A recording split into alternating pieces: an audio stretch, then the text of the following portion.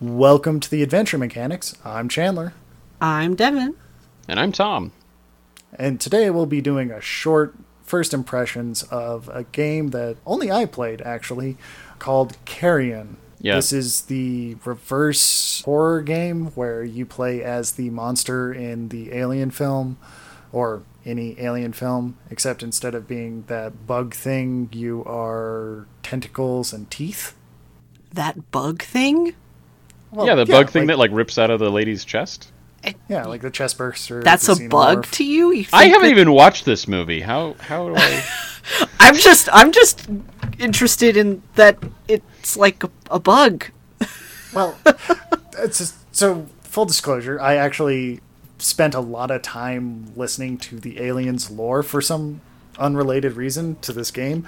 And a lot of the colonial marines call the alien xenomorphs, quote unquote, bugs. Oh. Funny side note. Completely unrelated, but yeah. Do they do that in Aliens in the film? Because I don't remember that. It might not be in the Aliens film, it was like something it's definitely later? In the comics. Oh, it gives me okay. Starship Trooper vibes. Right. Yeah. Okay, Yeah. Interesting. Okay, I would not have thought of them as bugs, but okay. This makes sense now in context. Continue. Right? Yeah, so Carrion is a game that was released summer of 2020 for those who are maybe listening to this a little later. But Hello, future people. Yes, hello from the past! Woo! Woo! Please, I hope that 2020 got better. Yeah. Or 2021 is better, or Danny. 2022, whenever you're listening.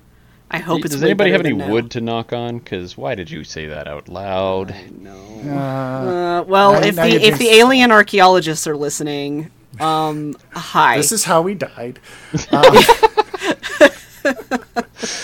But yeah, so Carrion's a reverse horror Metroidvania is how they pitch it. And so what's kind of packed into that is that you start off as a wee little tiny tentacle monster that is just so cute and small and has to go kill all the humans to get more biomass to get bigger. But I'm disturbed by the fact that you think anything that can be described as a tentacle monster could be cute. well, you haven't seen enough hentai, obviously. No, you would be correct about that. Yeah. Mm-hmm. Which I don't see as a bad thing. But anyway, carry on. Yeah, that went to Awkward Town real quick. All the way. Right? Downtown. Yeah. So the interesting thing about Carrion is it is in the same vein as a Metroidvania, except instead of like in Metroid where you collect strictly better guns and abilities, the developers actually took a few key pieces out, which seemed to be very intentional. The first and foremost that I noticed was that Carrion does not have a map. Huh. And if you've ever played Metroid or Castlevania Symphony of the Night, you know how important a map is in those games. Because you get lost, like, instantly. Like, my wife playing Minecraft lost. For those that don't know, my wife actually can get lost in Minecraft shockingly quickly. Can confirm. Yeah, it's... Basically have to tie a rope around her waist. Oh, Yeah. she's not even Metaphorically. here to defend herself. Oh, she would freely admit it. Like, she gets motion sickness horribly, and Minecraft did not help. I'm also teasing her for that, but I can't even say how many times you've had to bail me out of a cave somewhere, so it's really not fair for me to criticize her. Yeah, I mean, She gets lost faster than Tom does, which is that's no small feat.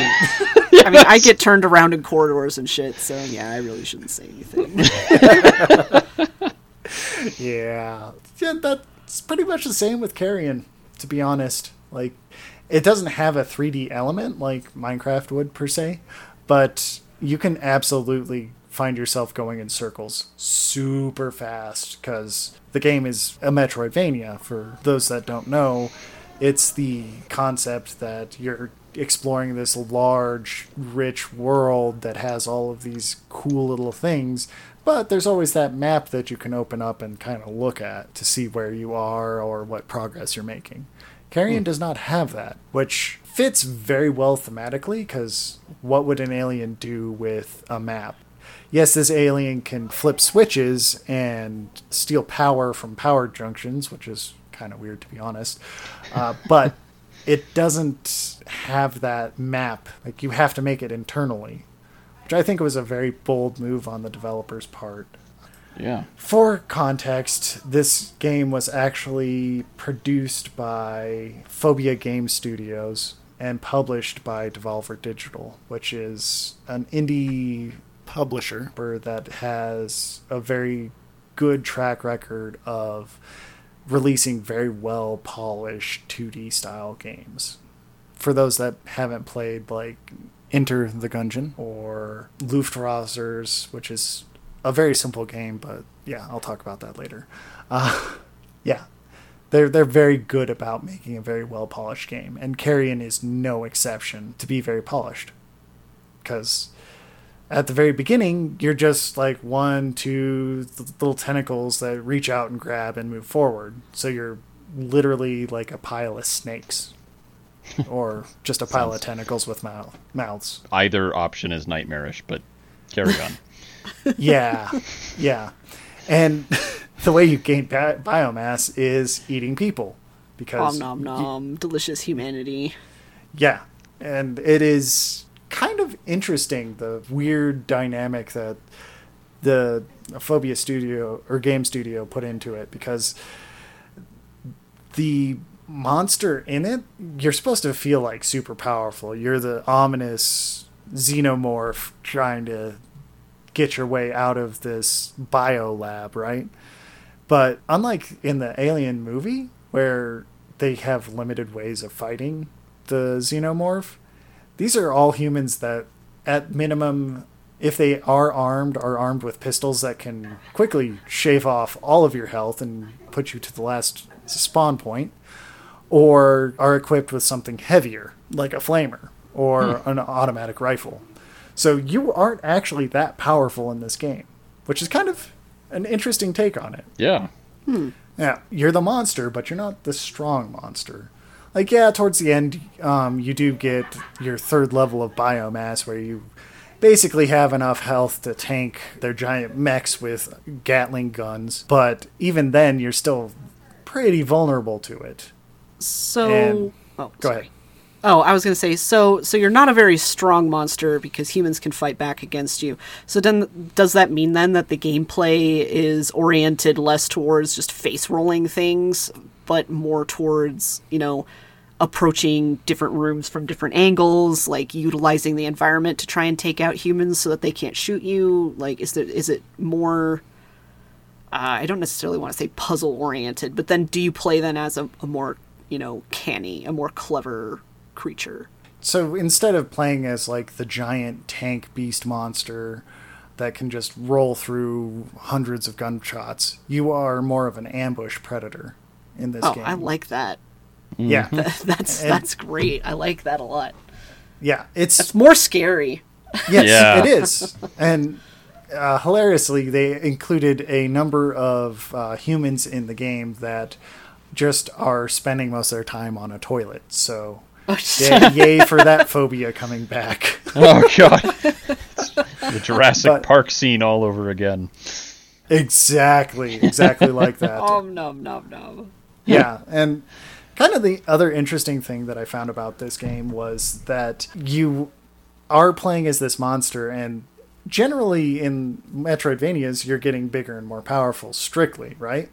You start off with a little pea shooter, but then you get your ice shot, which allows you to progress further. And you will still use your regular gun, but not nearly as much as the other guns that you'll find. Like, you just will stop using the early guns because you don't need them anymore. Phobia Game Studio did something different with this.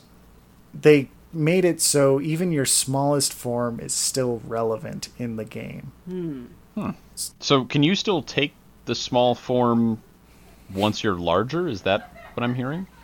Yeah, so you'll be able to kind of shed biomass into like special pools. Oh, interesting. So you'll kind of like leave a fleshy egg there that you can come back and consume later, which is kind of terrifying now that I say that out loud. But yeah, a lot of this is actually, but yeah, that's what makes it interesting. Yeah, except you're on the terror side of it, but still, yeah. So that's kind of the other mechanic that makes this really interesting, because you end up in these puzzling situations where you're like, oh, I'm this big bad monster and I want to go wreck shit, but there's this laser gate that prevents me from going past, because when I trip the laser, it closes the gate. I gotta go reset it. And so you'll have to end up dumping some of your mass to get to the smaller form, where you can end up like cloaking and sneaking through the laser grid. That's interesting. Interesting. It was when I played it, it was a very interesting playthrough, because yes, you are going around killing monsters, but you mean people, right? Well, yeah. They're monsters because of different reasons. Monstrous people. Got it. As like I was playing through it, the people, you kind of don't get any explicit story, because you don't really get any of the like dialogue that you would normally get from like being a human hunted by aliens or whatever, like normal story. They just don't have any voice acting in it. You are the monster, so even if the humans are talking about something, you don't understand it. And yeah, and I thought that was kind of interesting, because you can like read the scrolling bars by it, but that doesn't really play as anything more than a hint system. So you'll see like a display that says all personnel go to such and such location, or the status of a given location, so you can say, oh yeah, I got everything out of that level, so to speak. So are you mostly picking up the storyline based on smaller context clues then? Yeah. That's interesting. That is a very difficult feat to pull off as a developer, particularly with a pixel art game like this one is. Yeah, they do it very well too, because throughout the game, you'll have these little interludes where you play as just a scientist. The first interlude is you going down and finding one of the biomasses. And by that point in the game, you've probably shed your biomass maybe once, but this biomass looks slightly different than the ones that you typically leave. And right as the scientists, because it's you and like 4 other people, as soon as you find it, the interlude ends and you go back to the game. And a little bit later in the game, they give another interlude where you just wake up, and they kind of rhyme with the way the game played before, because by that time you've already encountered one of the flying drones where they just wreck your shit like immediately. And as a human, you're like, oh shit, there's no way that I would be able to do that. But yeah, I'm kind of getting ahead of myself on that interlude. So when you wake up as the scientist in the second interlude, you wake up and you see the other two, like you see one of the other 2 scientists that you went down with is dead, like ripped in half. Now, that would be more traumatizing if you haven't been doing that to humans the entire game. But yeah, they did include that little detail. You were going to say something, Devin. Oh no, I was just gonna say like, oh, but that's not scary because you've been doing that the whole time as the monster. But she said it already, so no worries. Yeah, but that you get desensitized to it. So, but like, yeah, but this guy, the scientist man, probably doesn't feel very good about seeing his buddy ripped in half. Yeah, but he doesn't react for some reason. Creepy. Yeah, and because he's the bad guy. Oh, now you're just spoiling things, and you are right. But yeah, so like in the second interlude, they introduce you to, or they kind of rhyme with what you've seen before in the game itself, where they have the flying drone, and you have to go through a puzzle with them to figure everything out to get to the end of the interlude. And then I think there's only 2 interludes, if memory serves. And at the end of that interlude, you make your way up to the surface, to a helicopter. And interestingly, they hint at another enemy that you see later in the game, which is a flying drone. At first, this drone was the same one that followed you down into the cavern system with the other two scientists. But when you get up to the helicopter up at the top, the drone seems to be following you with a lot more interest than just like following you to record everything. And it's not hostile. The drone is not hostile in the first interlude. Okay. When you make it up to the top and the second drone, it actually starts following you very intently, and the beam, the light that's shown, switches to red a short while afterwards. And instead of you being a normal human, you kind of just explode into a mass of tentacles and teeth. Oh, Surprise, Jesus. you were the monster. I was going to say, so it's the thing. Yeah.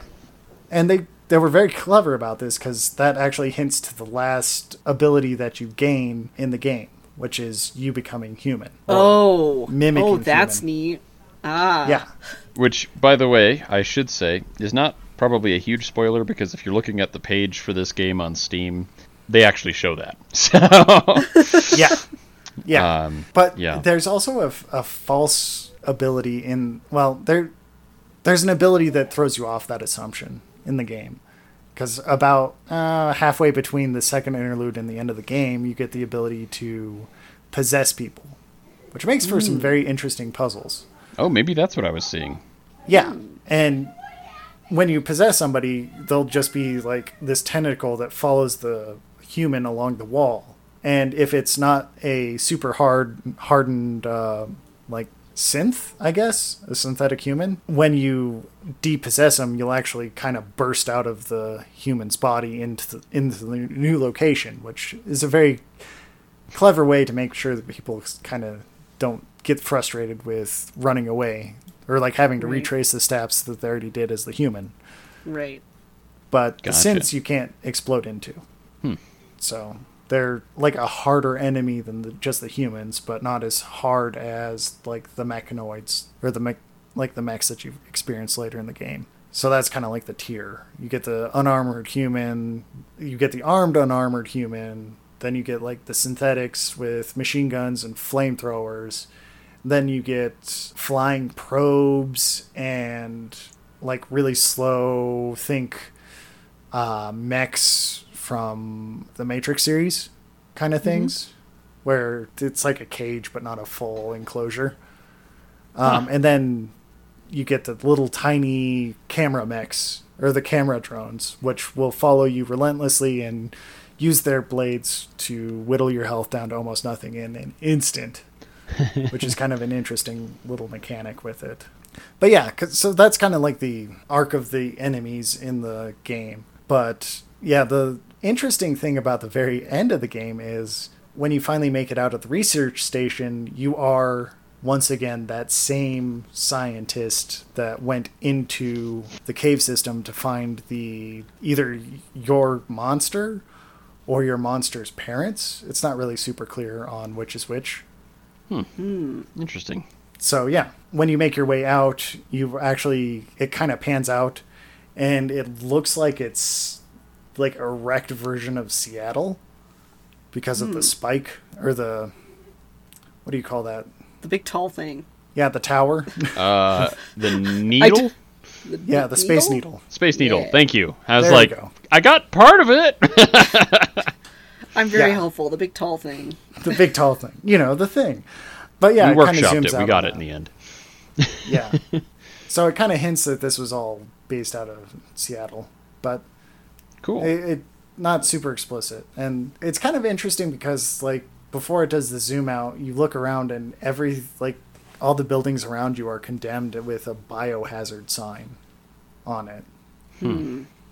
Almost as if the humans were like putting extra precautions in place for you, like if you escaped. But yeah, that didn't really pan out because they didn't expect you to collect all your pieces again, and more to the point, to like survive their hardened facilities. So, yeah, that's kind of like the overview of the game. I thought it was a really fascinating game with very interesting puzzles, because a lot of the game is ambushing humans, but that wouldn't be quite enough to make the Metroidvania like this really shine.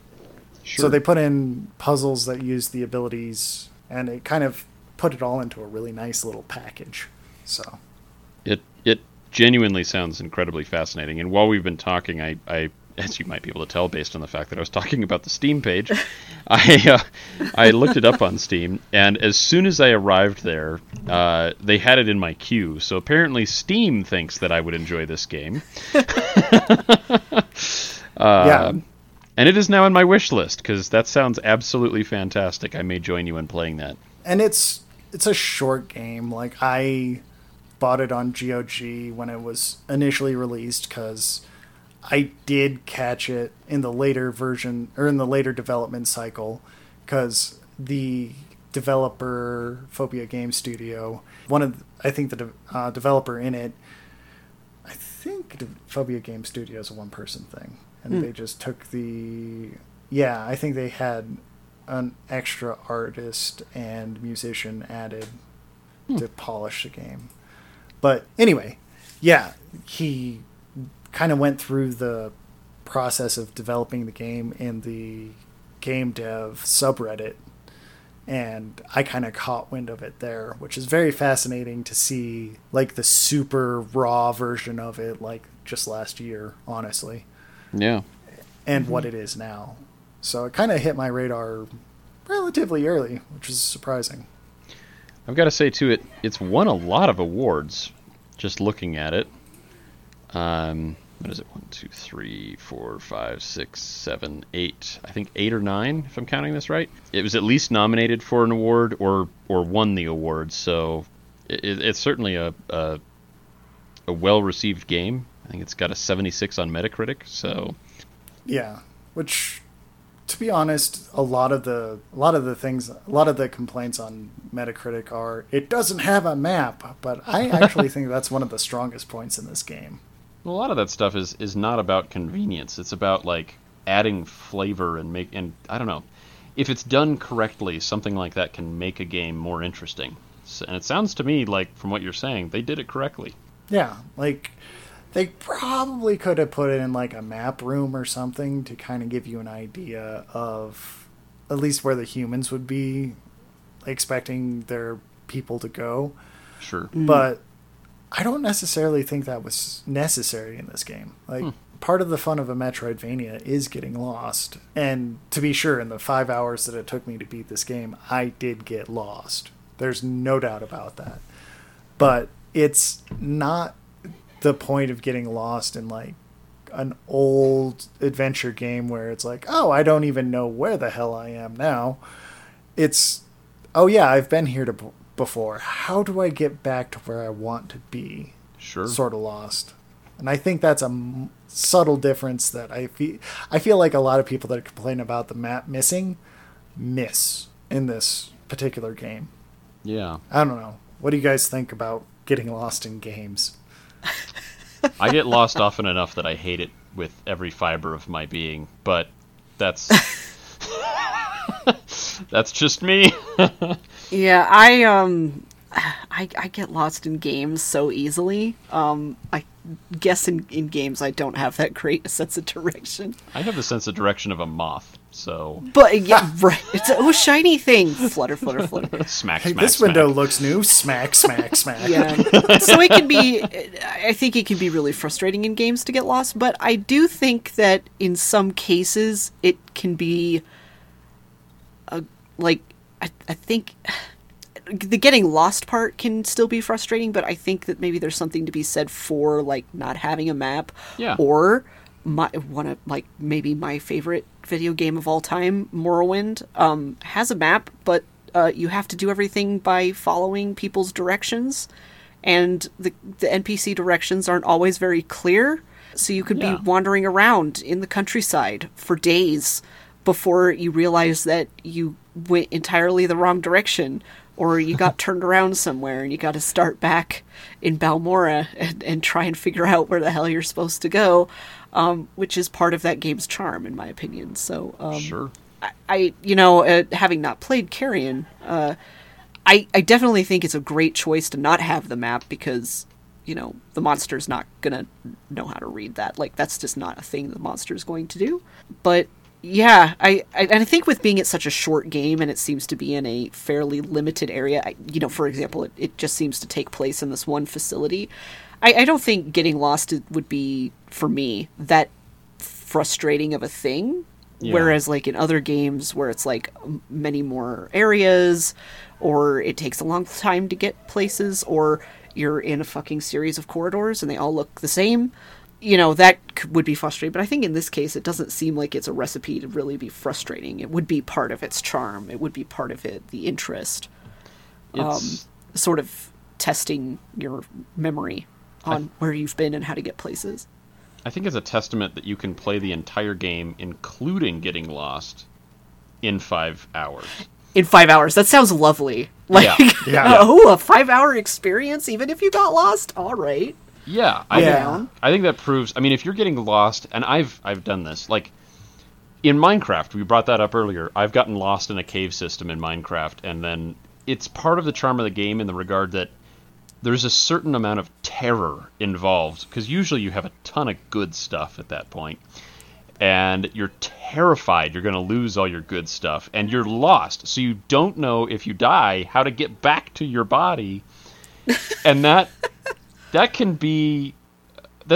actually probably the primary driver of terror in Minecraft. If you had a easy way of like finding your way back, like a really simple and easy way to do that, all the terror would probably go away. So I think that not having a map in many ways can create tension that would otherwise not exist. And I obviously haven't played the game, so I don't know if that's a component of it, but I could certainly see that. Like, that definitely is part of it. Like, when I was playing it, there was a tension, like, ooh, am I going to find that next save point before... Yeah, it's that tension of having, like, ooh, I have all this progress before I get to the next point, but am I going to run across, like, the next mech that's just going to destroy me and turn me into a bunch of worm food? Yeah, are you going to get massacred? Yeah, we've all been there. Before you get there. Yeah. And that's definitely one of the tensions of the game. That being said, like, dying in this game isn't super punishing. Like, it's very well paced. Like, at most you'll have 2 or 3 minutes of things that you have to redo, and the AI for the humans isn't so bad that, or isn't so good that you're going to run into, like, an impossible situation.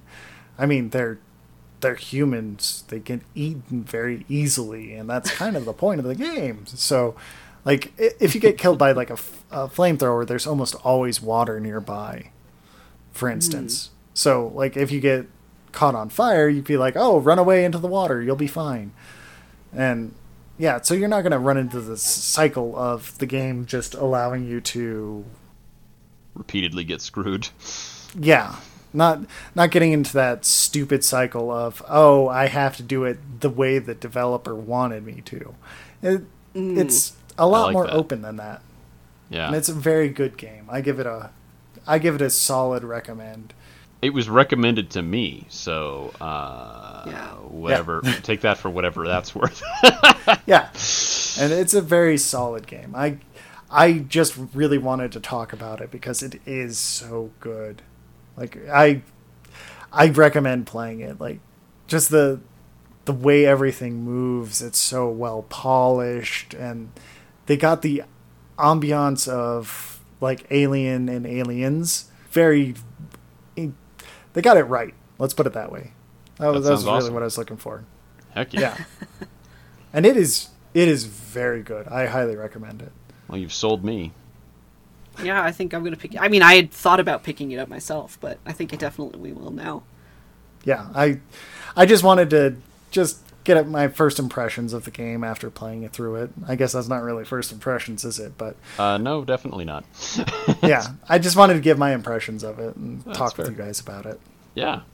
Yeah. Well, thank you for sharing your impressions on it. I mean, I think that's really helpful, especially, looking at something, oh, this looks interesting, and then hearing, it being recommended by someone, and why it's good. To them. Your mileage may always vary, but yeah, and just out of disclosure, I didn't get a free copy or anything like that. It was just me picking up the game because I saw it. And it looked cool. Yeah, It does look I've cool. been kind of following it for a little bit in the development cycle, or while it was getting developed, rather. And I just wanted to see what the developer came up with, because it is a very interesting and novel take on the Metroidvania, which is usually isn't something I really care for. I feel like that's a genre that needs to be mixed up, and I think this is one direction that it should be taken. I mean, I can say that I personally, side-scroller games hold almost zero value to me. It's just not something that I typically enjoy. And watching a couple snippets of the gameplay of this game, it looks really cool. It's very different from what I'm used to with a side-scroller. And to be fair, as we've already reviewed on this podcast, there are side-scrollers that I love. It seems to me that, if you're going to do a side-scroller, you got to mix it up for it to capture my attention. And, I think this one has. So It is definitely a good game, and if you are interested in it further, do pick it up. Do support the developer. I think they're doing something great here, and I'm interested to see what they do in the future. well, heck How yeah. much can folks pick it up for on Steam and GOG? On Steam, it's currently, I think, $20. $20. I thought I saw Yeah. it on GOG for 20. I don't have my thing open. Sorry. No, that's fine. I completely forgot what it was posted for. I was like, Yeah. oh, just buy. Yeah, for that a was- $20 5-hour really fun, great experience. I think that sounds great. Yeah. Absolutely. Well, that's about all I have for it. Do you guys have any other impressions? Considering I haven't No, played it sounds cool. No. Okay. Well, cool. This has been the Adventure Mechanics. I'm Chandler, I'm Devin. And I'm Tom. and we'll talk to you later. Bye.